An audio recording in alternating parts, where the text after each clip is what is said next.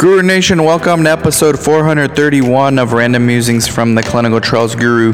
In this episode, myself and Chris, during the Site Owner Academy, we talk about business development for research sites, meaning how to get studies, how to network with people, how to bring in more studies into your pipeline. This is, how much is enough? And so that's what this episode is about. If you need help from us getting studies for your site or even starting a site, just text me 949-415-6256. And also in the show notes, we have the Patreon channel, so how to increase your opportunities using social media, and we have a monthly mastermind group as well. It's only $5 a month.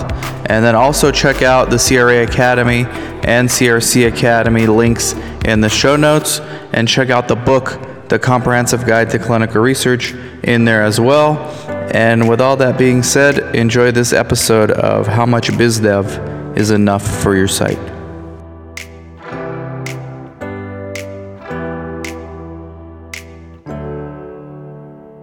All right, we're good. So how much BizDev should sites be doing?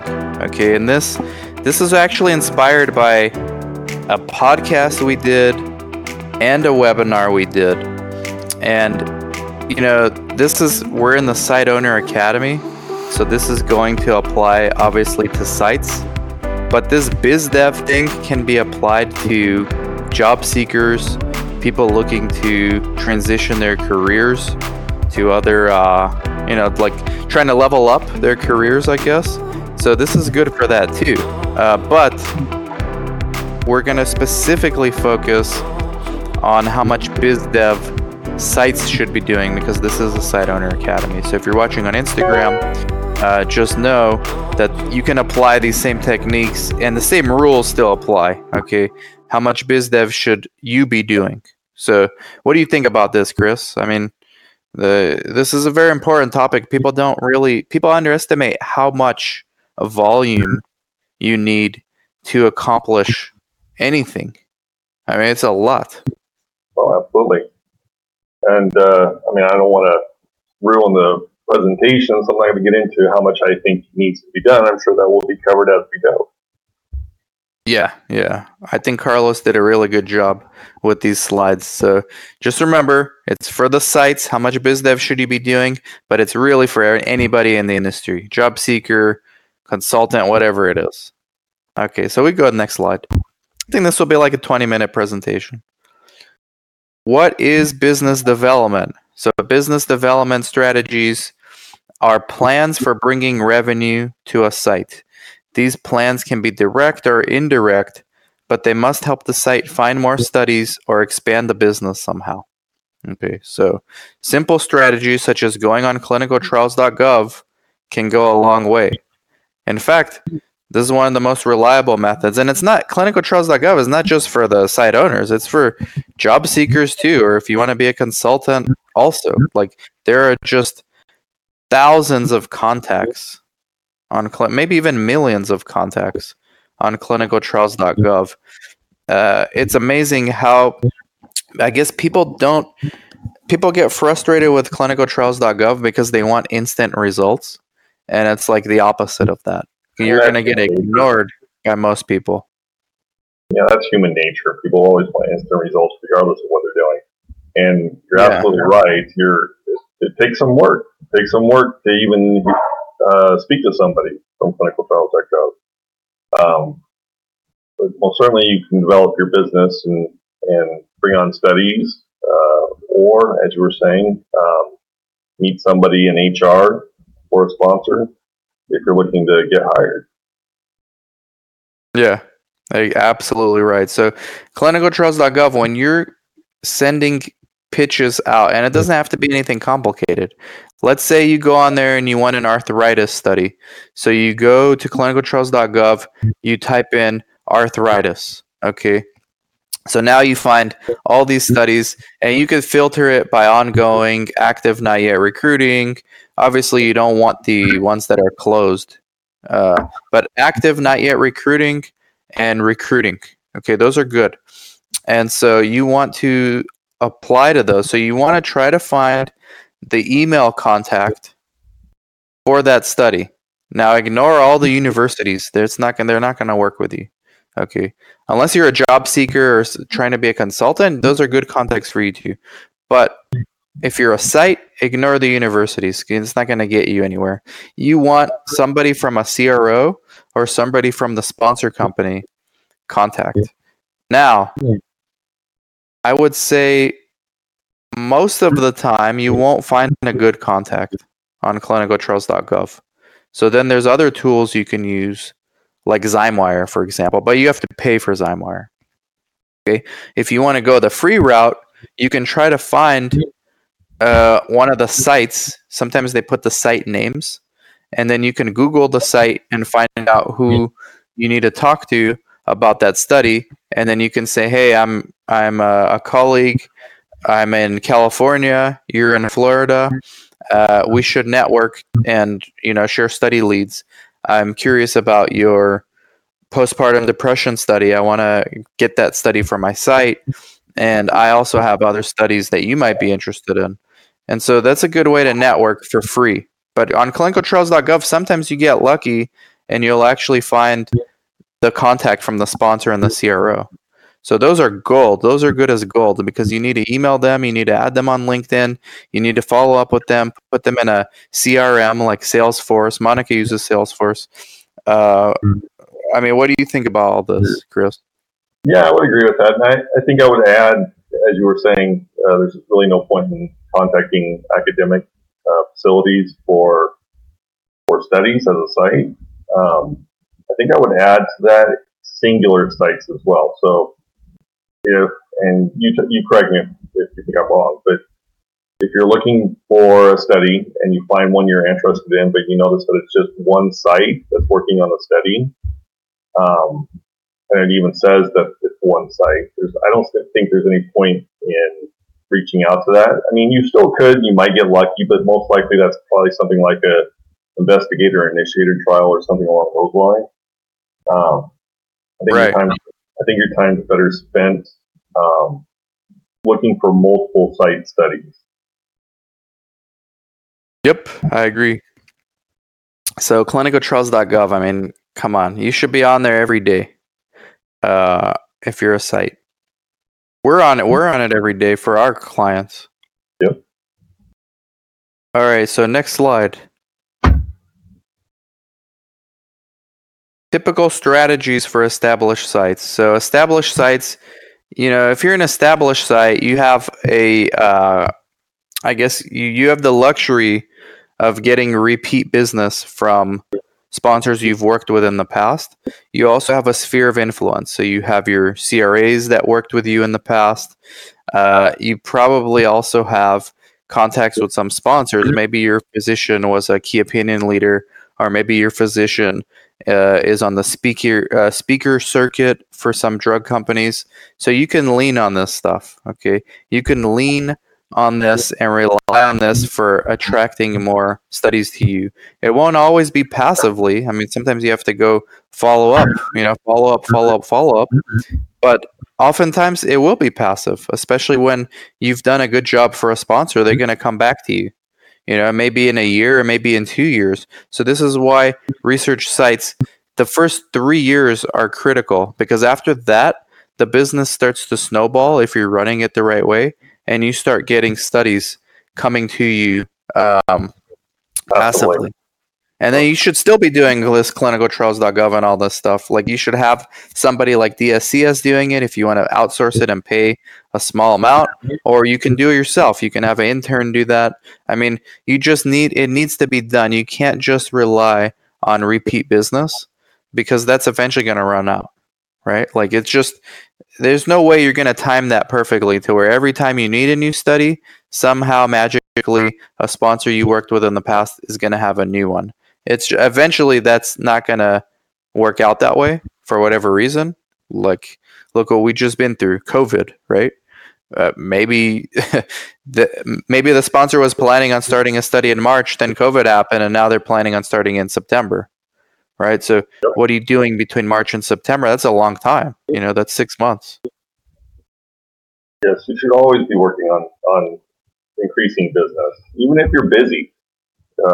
currently busy. If you couldn't take on another study, you should still be working on it. Because as Dan's saying, you just never know when there's not going to be any business there, or you're going to be in need of a study. You at least can reach out and make the contacts. Have somebody that you can discuss or contact at a later time about a study. Mm-hmm. Just always be developing business. Yep. Yeah, we go to the next slide. And remember, Instagram, you can apply all of this, what we're talking about, for sites, strategies for business development for sites, for your own career as well. It all applies. It's the same thing. Instead of asking for a study, you're asking for an opportunity. Strategies for new sites. New sites will have to rely on clinicaltrials.gov to obtain many of their study leads. Sites that are that see sales reps. So some sites see sales reps. Sales reps come to the office because the doctor's prescribing medication. So sales reps, they get on their list and the sales reps start coming in. You need to reach out to them and ask them, who is your medical liaison? This is usually the person that is like a pharmacist, and they're the bridge between sales and R&D. Very few people, like when the typical drug company, no matter the size, are split up into many divisions, but like from the most macro level, we're going to have sales and we're going to have research and development. The two don't communicate. They're not really even allowed to communicate. Like the sales reps of drug companies are not even really allowed to interact with the research and development people because they don't want the sales reps giving incorrect information or hyping up some data from a study. There's actually laws against this. The sales reps have to be very careful about what they can talk about with the doctors that they see. But there is one group at these companies that is the bridge, the liaison between sales and R&D, and that's the medical liaison. And they're the ones who do know what's in the pipeline, and they also know who the high prescribers are in their territories, in their regions. And so these are excellent contacts for you as a site. You need to get on every medical liaison in your territory for the indications that you're interested in. Rod says, find sites to research. Find sites to research with is one of your best opportunities. So find sites to network with. Exactly. Just like we're doing with Rosario, she's in charge of networking with other sites. To some extent, Monica as well. That's what she's doing with other sites as well. So sites that new sites should be laser focused on business development. What do you think about this, Chris? Well, yeah. What else are they going to do? I mean, yeah. You don't have a site if you don't have a study. So you better be laser focused on getting a study. Right. There are three things you need for a site in this order. You need the doctor. So you want to start a site, you need a doctor, then you need a study, then you need patients. In that order. Yep. And if you don't make it to the third step, you're not making money. Well, really, okay, next slide. You don't make it to any of those steps. If you don't make it through any of those steps, you're not going to be making any money. Yeah, but the worst thing is somebody works really hard, gets a doctor. Let's say they spend a year to find a doctor. Then they spend 6 months to get a study. And now they get the study. They train their staff another 3 months for their site to get initiated. So now you're almost at 2 years of work. And now you can't get patients. Yeah. You know, it happens a lot too. It absolutely does. We've had studies you couldn't get patients for. You got to know where you're going. You know, like I told Carlos the other day, he without a plan is lost. I'm sure all site owners have had studies in which they couldn't get patients for it. Yeah. It's a horrible feeling. Yep. Next slide. We're almost done, guys. I promise. No, I think we're halfway.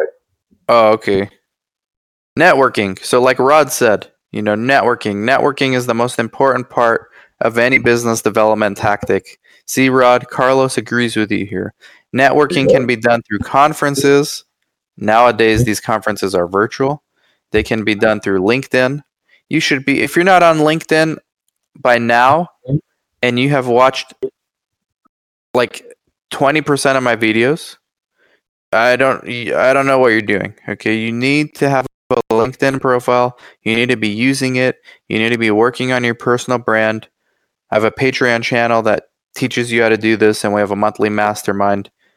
You got to do this. Okay, networking. LinkedIn is so important, especially during quarantine, work from home.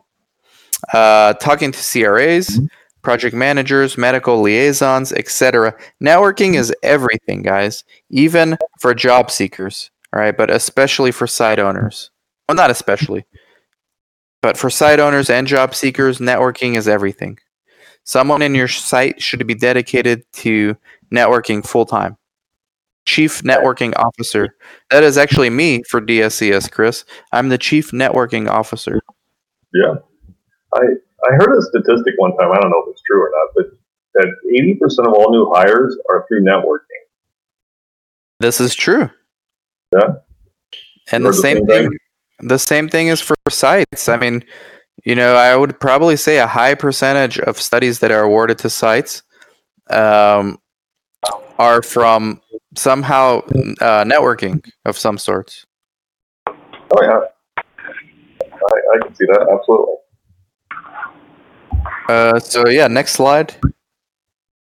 We're just speeding through these things. Business development services. Some services can help generate study leads. Okay, Chris. This is your favorite topic. You should talk about this topic. Oh, I should. Business development services. Are they good? Are they bad? What are brokers? What's the difference between a broker and someone like DSCS? Should sites even use this? Should you pay for finding studies? These are all questions site owners have. So you asked a lot of questions there. Let's start with the last one. Should sites pay for the service? Yes, if they can't do it themselves, right? For any number of reasons. They don't have the time. They don't have the manpower.